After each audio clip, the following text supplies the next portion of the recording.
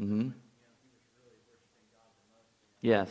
So it talks about suffering produces things. We talked about that in Romans chapter 5. It produces in us character and maturity and all those things. Yes.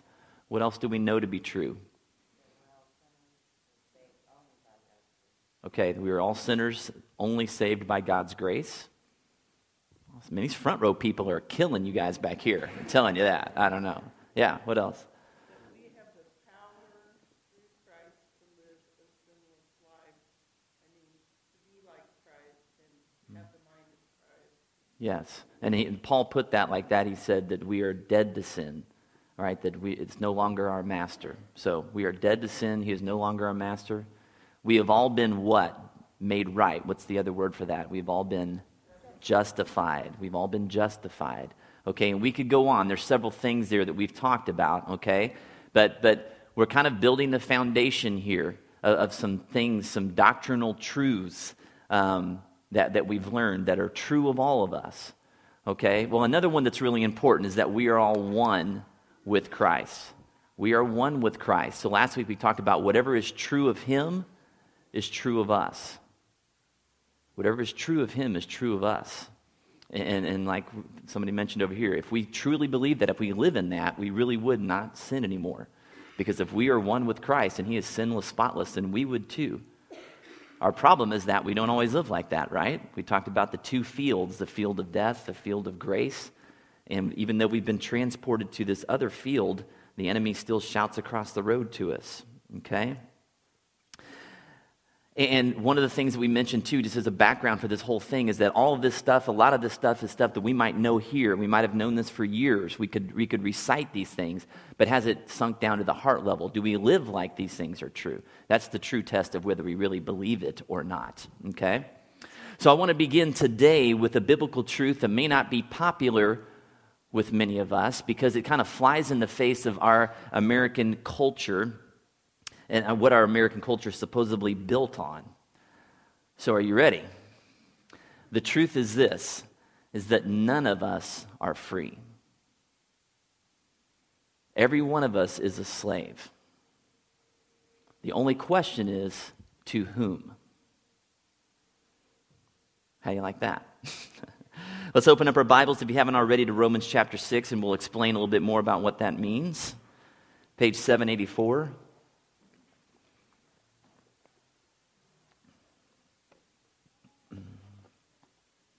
Romans chapter 6, we're going to be in starting in verse 15 today. Paul says, "What then? Shall we sin because we are not under law but under grace? By no means. Don't you know that when you offer yourselves to someone to obey him as slaves, you are slaves to the one whom you obey, whether you are slaves to sin, which leads to death, or to obedience, which leads to righteousness? But thanks be to God that though you used to be slaves to sin, you wholeheartedly obeyed the form of teaching to which you were entrusted. You have been set free from sin and have become slaves to righteousness." Now, before we go much further, it's really important, I think, that we have an understanding of the kind of slavery that Paul was talking about in this time in history, in Romans, okay? Because it's not really the same kind of slavery that we think about today. This is what R.C. Sproul said about that. He said, "To fully grasp Paul's meaning, we have to understand something about indentured servitude. When we think of slaves, we tend to think of the slave trade in the West in more recent centuries, man-stealing. We think of slavery as kidnapping young people from Africa, bringing them across the ocean to the auction block and selling them there to other men. In the ancient world, slavery was primarily voluntary servitude. When someone had a debt he could not pay, he would offer his services to fulfill the debt." Okay? So very different definition or understanding, and really a lot of the people in Rome that Paul might have been writing to were themselves indentured servants at the time, which is why he uses this illustration. So slaves in Roman times were primarily indentured servants who offered their services to pay off a debt. And then in verse 16, Paul makes it very clear that we are either slaves to sin, because we were all born into that condition, as all humans are, which leads to death, or we are slaves to God, which leads to righteousness. It's either one or the other. The reality is that these two paths to slavery are very different. We are all born into being slaves to sin, so we didn't have a choice about our original master. We're all born slaves to Satan. But then when we choose to follow Christ, what we are doing is we are exchanging one master for another. Except this time we get to choose to follow this master, choose to surrender ourselves to him. And because we've been rescued from sin and death, our grateful response is to offer our bodies as slaves to righteousness to God. There is no middle ground. There's nothing in between those two things. But a lot of people like to live like there's this magic loophole, that there's some other condition that they could live in, and they're really just self-deceived. So we're going to talk about that. And I think the confusion comes when we hear biblical verses like Galatians 5:1, which says, "It is for freedom that you have been set free." And so as Christians, we hear that and we're like, "Oh, well, I'm free."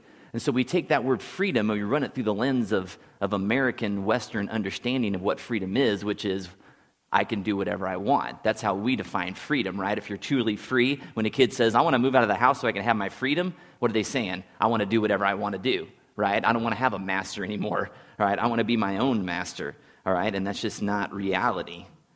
You see, a lot of us are compelled by the message that through Jesus' death and resurrection, that we can have this freedom from sin and death. And all of us, I mean, and most of us at least, I think, in our minds at least, we would think, that's a good thing. Like, I want that. I don't want to be a slave to sin and death any longer. So we embrace that.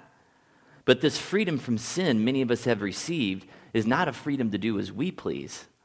It's a freedom to do as God pleases. And those are two very different things. What we tend to see in the church is a desire for this no man's land. That this whimsical in-between place that we try to create, where we say, you know what, I want to take part of this story, part of this truth. I want to take the part where I'm not a slave to sin or death anymore. But I don't really want to be a slave to righteousness. That just sounds heavy. So I'm just not going to do that part. I'm going to get my ticket to heaven and my forgiveness, and then I'm just going to kind of live life the way I want to live it, and kind of pick and choose which parts of the Bible I obey and which parts I don't. And really, most Christians live in that place and are convinced that they're totally cool.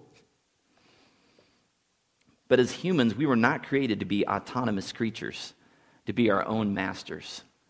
We were created to worship. And so we will worship something. We will worship ourselves. We will worship sex or money or freedom or being liked by other people, whatever it might be. Or we will worship God. There is no middle ground. And a lot of people will say to you, well, I don't want to become a Christian because then I have to give up my freedom. You ever heard that before?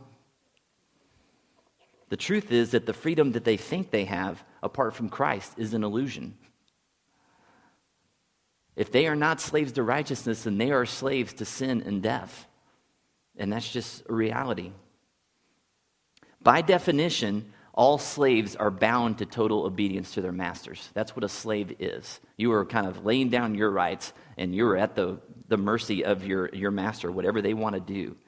So our life will either be characterized by one of two things. It'll either be generally characterized by a pattern of sin, or generally characterized by a pattern of righteousness. So how can we tell which one is true of us? If you kind of stopped and kind of evaluated your life and you said, well, what is my life generally characterized by? Am I generally sinful or generally righteous? It's dangerous when we try to evaluate for ourselves. I will say that.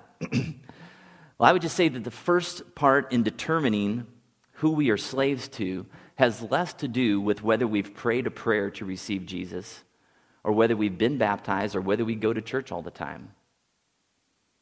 The true test of who our master is found in our fruit. I want you to turn in your Bibles over to John chapter 15. Actually, back to page 750.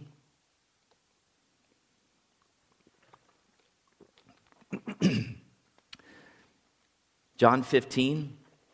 It's a famous passage where Jesus is talking to his disciples and he's saying that I am the vine and you are the branches. You need to remain in me. I want to look at verse 5. Verse 5 says this, Jesus says, I am the vine, you are the branches. If a man remains in me and I in him, he will bear much fruit. Apart from me, you can do nothing. And then go over to verse 16. Jesus says, you did not choose me, but I chose you and appointed you to go and bear fruit, fruit that will last. So what is spiritual fruit? It's kind of an awkward phrase we don't really use very often.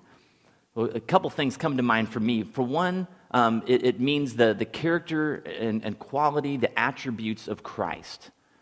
Okay, so if my life is displaying the character of Christ to others, and whatever that would all encompass, I mean his patience, his love, his graciousness, his power, all those things that we would define as that's God's character. If my life is exhibiting those things, then the exhibiting of those things would be called my fruit. Okay, that's why that we in Galatians there's the fruits of the Spirit of love, joy, peace, patience, kindness. Okay, so that's one way of looking at fruit. Another way that I've been kind of taught to look at it too is kind of the things that your life produces. Like the ministry that you've done, the people's lives that you've invested in. So if I have somebody that I've poured my life into and tried to pour the life of Christ into, and they've received that and they're on, following Christ and being a disciple and impacting others, I would say that so-and-so is kind of the fruit of my life, the fruit of my ministry. This guy John that I invested time in, that's evidence, that's fruit. Okay, or a ministry that you've given yourself to. So for me, I would say, Wellspring and all we've done here is kind of fruit of my life. So, is your life producing fruit? That's a very important question because that's really the true test of who your master is. And so if you don't know, this is what I would do. I would go ask somebody who you trust, who you know is a follower of Christ, and I would ask them, do you see fruit in my life? Do you see fruit in my life? And if somebody asks you that question, be honest. I do know this. Jesus said that if you do not stay connected to the vine, you cannot bear fruit. And so any Christian existence, apart from regular scripture reading, regular prayer, regular worship, regular fellowship, regular confession, regular generosity, all the things that would be marks of someone who is remaining in, abiding in Christ, apart from those things, I don't know that you can really say that you are a follower of Jesus, that you have chosen to make yourself a slave to righteousness.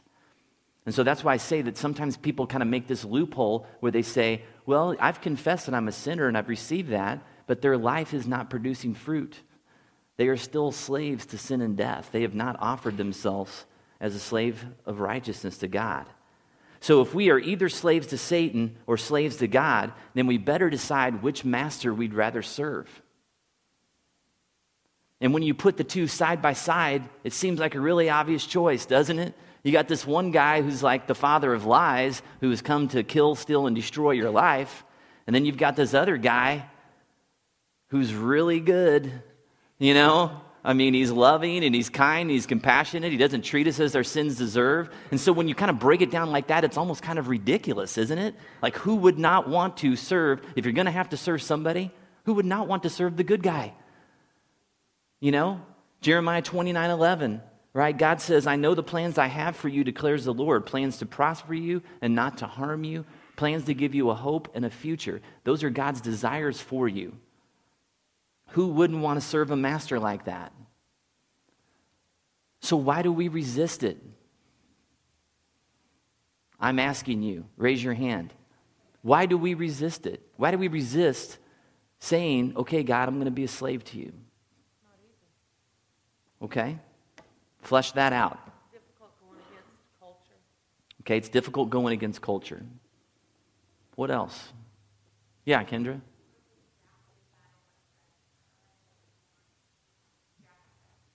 Okay, we're distracted by what's right in front of us, tangible things that we want now, right? When sometimes being a slave to righteousness means we have to wait sometimes. Yeah. Scott? We're not used to what? Familiar pain. Okay. Okay. Yeah, we get familiar with pain and kind of stuck where we are as opposed to changing kind of this unknown. We don't know if I make myself a slave to God, what's he going to ask me to do?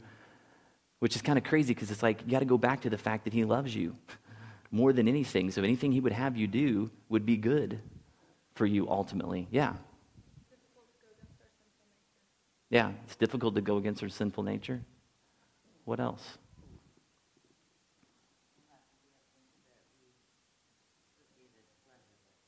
Yeah. Giving up things that we perceive as pleasurable, things that we feel like we can't do without, right? We think we know better. And here's one that I came up with, is that we don't feel like we owe him much. Because you see, as we talked about a few weeks ago, that if we had this understanding of how far God had to go to rescue us, of how far from him we were, we would not have any problem going to him and saying, God, I owe you everything because you've rescued me from the pit of hell that I've put myself in, and I owe you my life. But when we think that we know better, when we're not sure if we can really trust him, when we don't feel like we've been forgiven much, that it makes it hard for us to be a willing servant.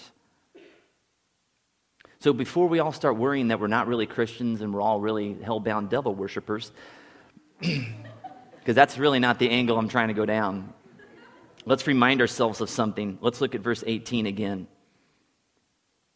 This is what Paul says to the Romans. He says, you have been set free from sin and have become slaves to righteousness.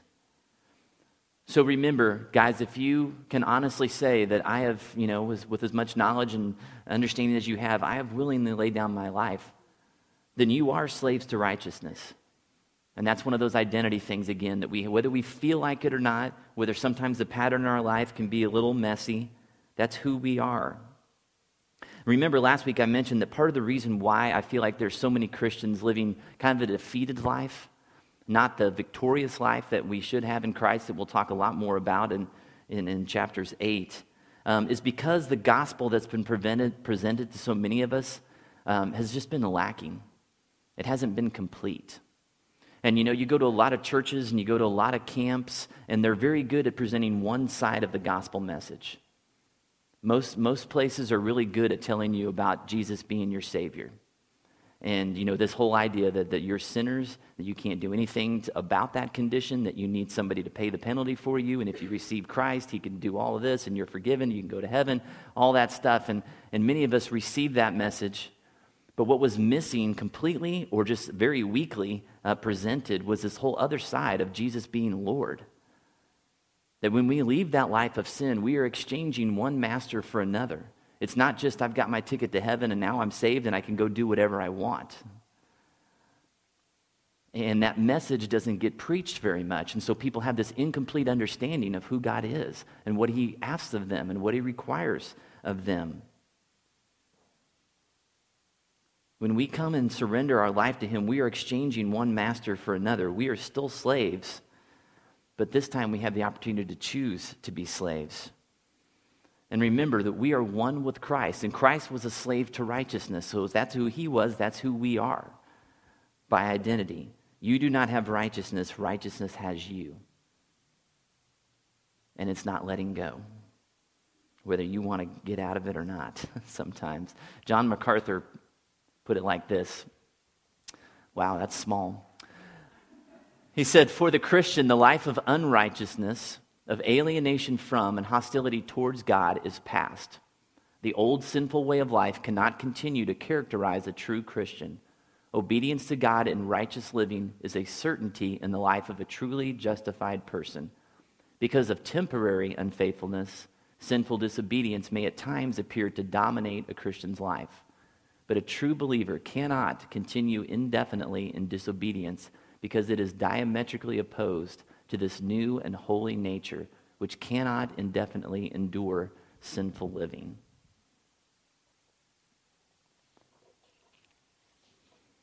In other words, faith and obedience are inexplicably related. You can't have one without the other. So you can't say that I believe in God or I have faith in God, but then not be obedient to him as well.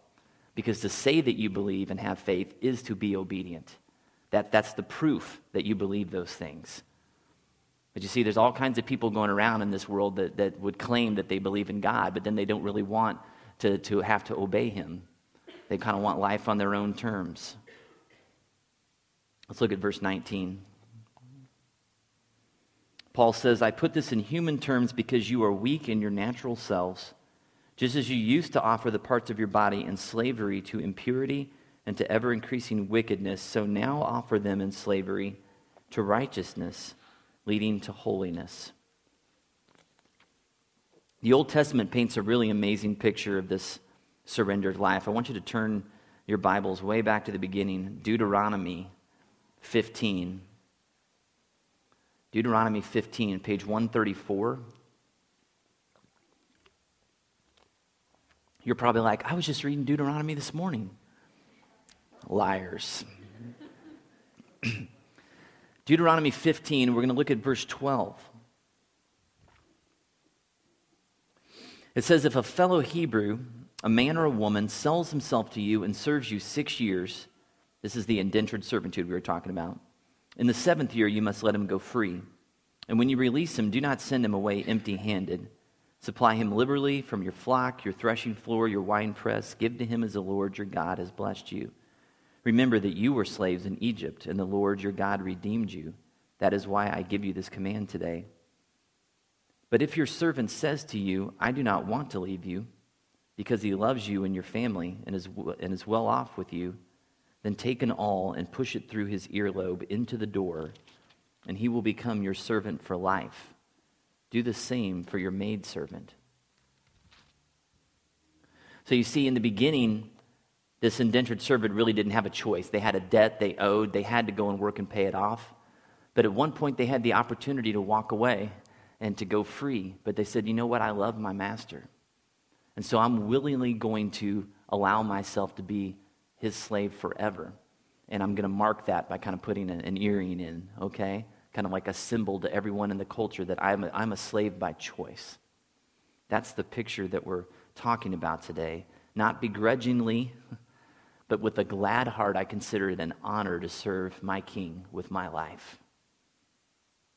The story of the Israelites in the Old Testament, if you were to look back over their history, you would see that it's a story that constantly bounces back and forth between captivity and freedom. And probably one of the familiar stories that we know the best is when the Israelites were in Egypt and they were enslaved. And they really didn't have a choice about that. Many of them had been born into it, had been slaves for a long time. And this was like slavery like we see it, not an indentured servitude. But then we know that God sends Moses to go and to bring his people out. And God orchestrates all the events that makes that possible, and he brings his people out into freedom. But it wasn't, he didn't free them from the Egyptians so that they could just go and do whatever they want. This is what he said in Exodus 7:16. Then say to him, the Lord, the God of the Hebrews, has sent me to say to you, let my people go, so that they may worship me in the desert. But until now, you have not listened. Okay, and the part I want to look at that is just, let my people go so that they may worship me in the desert. I'm not giving them their freedom to just do whatever they want. I'm giving them freedom so they can worship me. Free so that they can offer themselves to a new master, willing to lay down their lives as obedient slaves to righteousness. Let's flip back to Romans 6. Finish up our passage this morning, starting in verse 20. Paul says, when you were slaves to sin, you were free from the control of righteousness. What benefit did you reap at the time from the things you are now ashamed of? Those things result in death. But now you have been set free from sin and have become slaves to God. The benefit you reap leads to holiness, and the result is eternal life. For the wages of sin is death, but the gift of God is eternal life in Christ Jesus our Lord. What benefit did you reap from being slaves to sin? Even if you thought at the time you were a good person doing good things. Paul makes this point in Philippians chapter 3. Flip over there real quick to page 815. Page 815, Philippians chapter 3.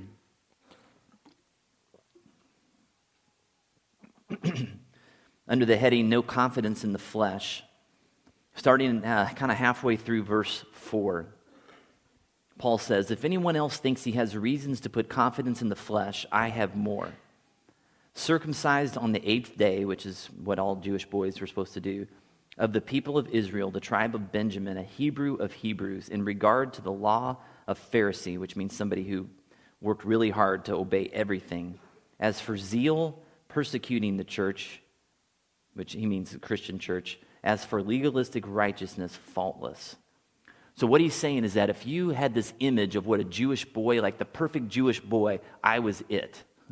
I had risen to the top of the Jewish food chain, and I had it going on. Okay?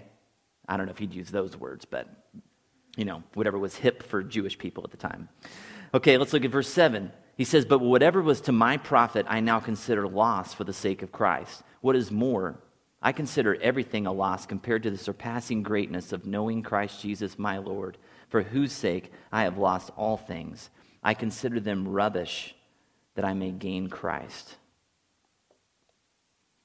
So Paul is saying, you know what? I had it all, but I didn't have Jesus. So in hindsight, what I thought I had was rubbish.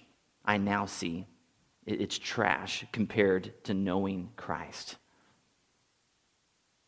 This gift that we gain by freely offering ourselves to be slaves to righteousness far outweighs anything this world could offer us. And what Paul is trying to drive home is that former life that we lived as slaves to sin is going to pale in comparison to the new life that we have in Christ as slaves to Him. There's this adventurous life that He has for us. And the big picture in all of this is that we have been asked to be on mission with God, to bring freedom to everyone. This isn't just good news for us. It's good news for everyone, especially those who are still living in captivity and darkness all around us. A lot of you guys know the story of Harriet Tubman. She was a slave that escaped and went to the north.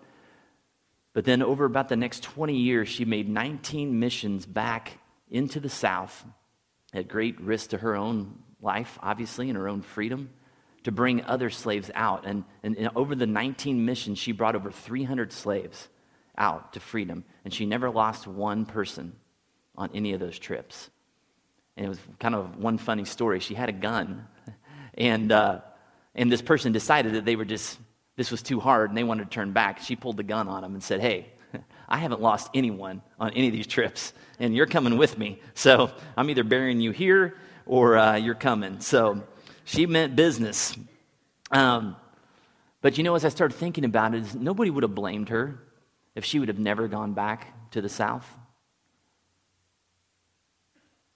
And she could have lived out the rest of her days in freedom in the North, and honestly probably been seen as kind of a hero. I mean, somebody who was willing to be courageous enough to escape and take that risk.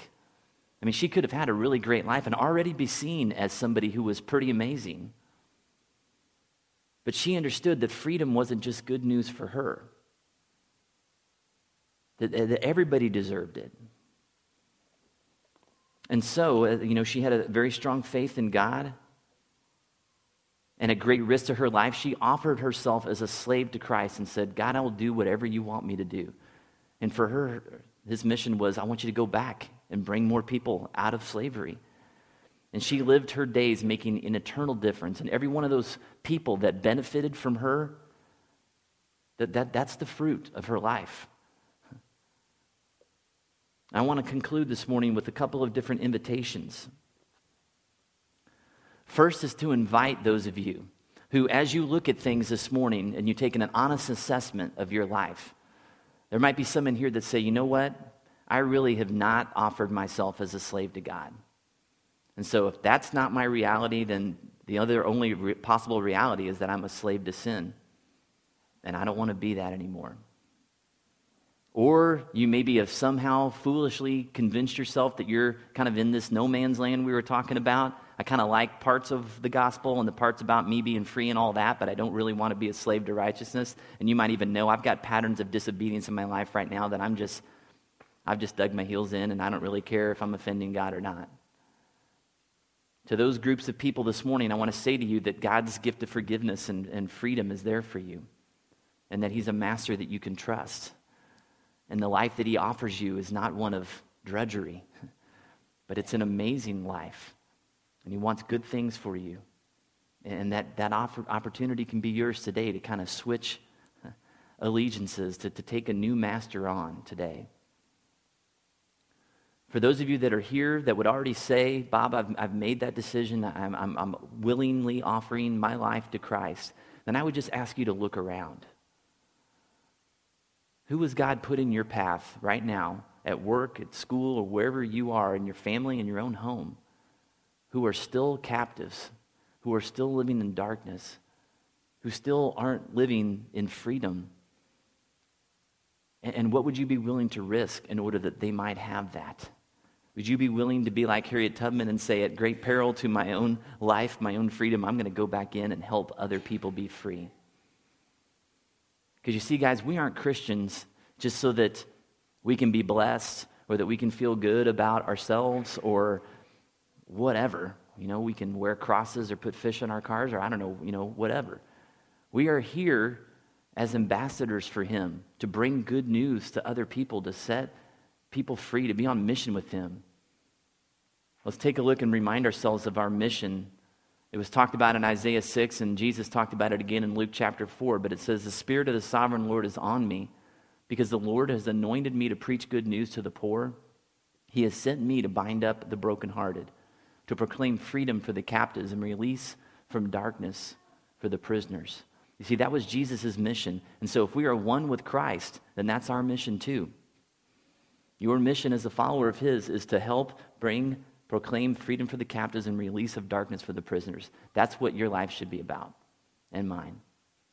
So if it's not about that, let's realign ourselves with what we're supposed to be, who we're supposed to be as followers of Christ. And you might say, well, how am I supposed to do that? Well, you have Jesus living inside of you. So you've got all the power that you need. You just have to believe in the power and the strength that's available to you to go into places of darkness and with people who are dug in captivity and say, you know what, there's a better way. There's a better life. There's a better master. Look at the fruit in my life. I didn't do this. I didn't become more loving on my own. Jesus has done this to me. As we come to the table this morning to receive communion, it's a reminder to us of the power that's available to us. When we come and we take from Jesus' body, from Jesus' blood, we are reminded there's great power in us, offered to us. So let's take some time of just quiet reflection this morning, and then our ushers will dismiss you to come up and take the communion, and you're going to tear off a piece of the bread and dip it in the cup and take it and sit down. Lord, we just come to you and we thank you that we've been set free, but we haven't been set free to just do as we please. We've been set free to do as you please, God. And Lord, we need to get in touch with how much we've been forgiven. Because if we only knew how far from you we were, if we only knew what an enemy and how hostile we were towards you, we would have no problem laying down our life and saying, God, my life is yours. I willingly do that. I consider it a privilege to be a servant to the King. So God, hear our prayers right now and help align our hearts with yours.